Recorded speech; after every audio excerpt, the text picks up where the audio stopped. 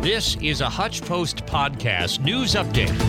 Kansas 1st District Congressman Tracy Mann held his Reno County Town Hall meeting Wednesday morning at Sonny's Cafe at Sunshine Meadows in Buhler. Government funding, our debt was talked about. The border is on everybody's mind. A lot of other policies coming out of the administration, like the 30 by 30 land grab we talked about and how we're pushing back on that. They came up as a question, as did Ukraine funding and other national security issues. Mann said government funding will be the primary topic when he returns to Washington next week as well. Government funding for a lot of the agencies expires on March 1st.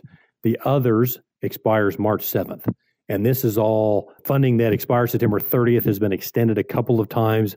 I voted against extending. We can't keep just kicking the can down the field. We've got to address our spending. Chinese police are investigating an unauthorized and highly unusual online dump of documents from a private security contractor linked to China's top policing agency and other parts of its government. It's a trove that reveals and catalogs apparent hacking activity and tools to spy on both Chinese and foreigners. Among the apparent targets of tools provided by the impacted company iSoon are ethnicities and dissidents in parts of China that have seen significant anti-government protests like Hong Kong or Xinjiang. The dump of scores of documents late last week and subsequent investigation were confirmed by two employees of iSoon, which has ties to the powerful Ministry of Public Security in China. And customers of numerous U.S. cell service providers reporting outages early this morning. According to downdetector.com, AT&T had by far the most, with more than 30,000 customers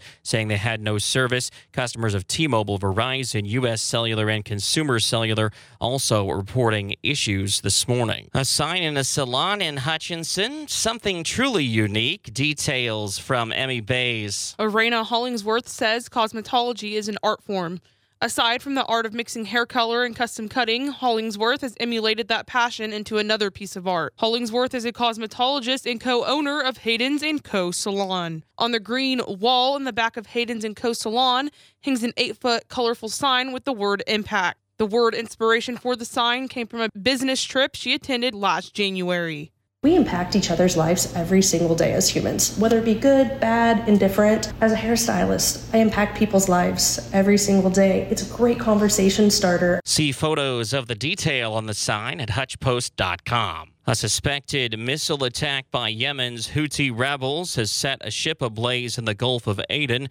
Meanwhile, on Thursday, Israel intercepted what appeared to be another Houthi attack near the port city of Eilat. The British military's United Kingdom Maritime Trade Operations Center said the ship was attacked by two missiles and that the vessel is now ablaze. Ship tracking data analyzed by the Associated Press identified the vessel as a Palau-flagged cargo ship named Islander. Sirens sounded early Thursday morning over Eilat, followed by videos posted online of what appeared to be an interception in the sky overhead. Houthis do not immediately claim either attack. They typically acknowledge assaults they conduct hours afterward. The investigation has concluded after an accidental discharge of a firearm that occurred last weekend at a gun and knife show at Century 2 in Wichita. An accidental discharge of a handgun happened by a patron. The firearm was located on a dealer's table. No one was hurt. The case was documented and closed. When you're away from your radio, hear the latest newscasts, sports, and more on demand with the podcast page at hutchpost.com.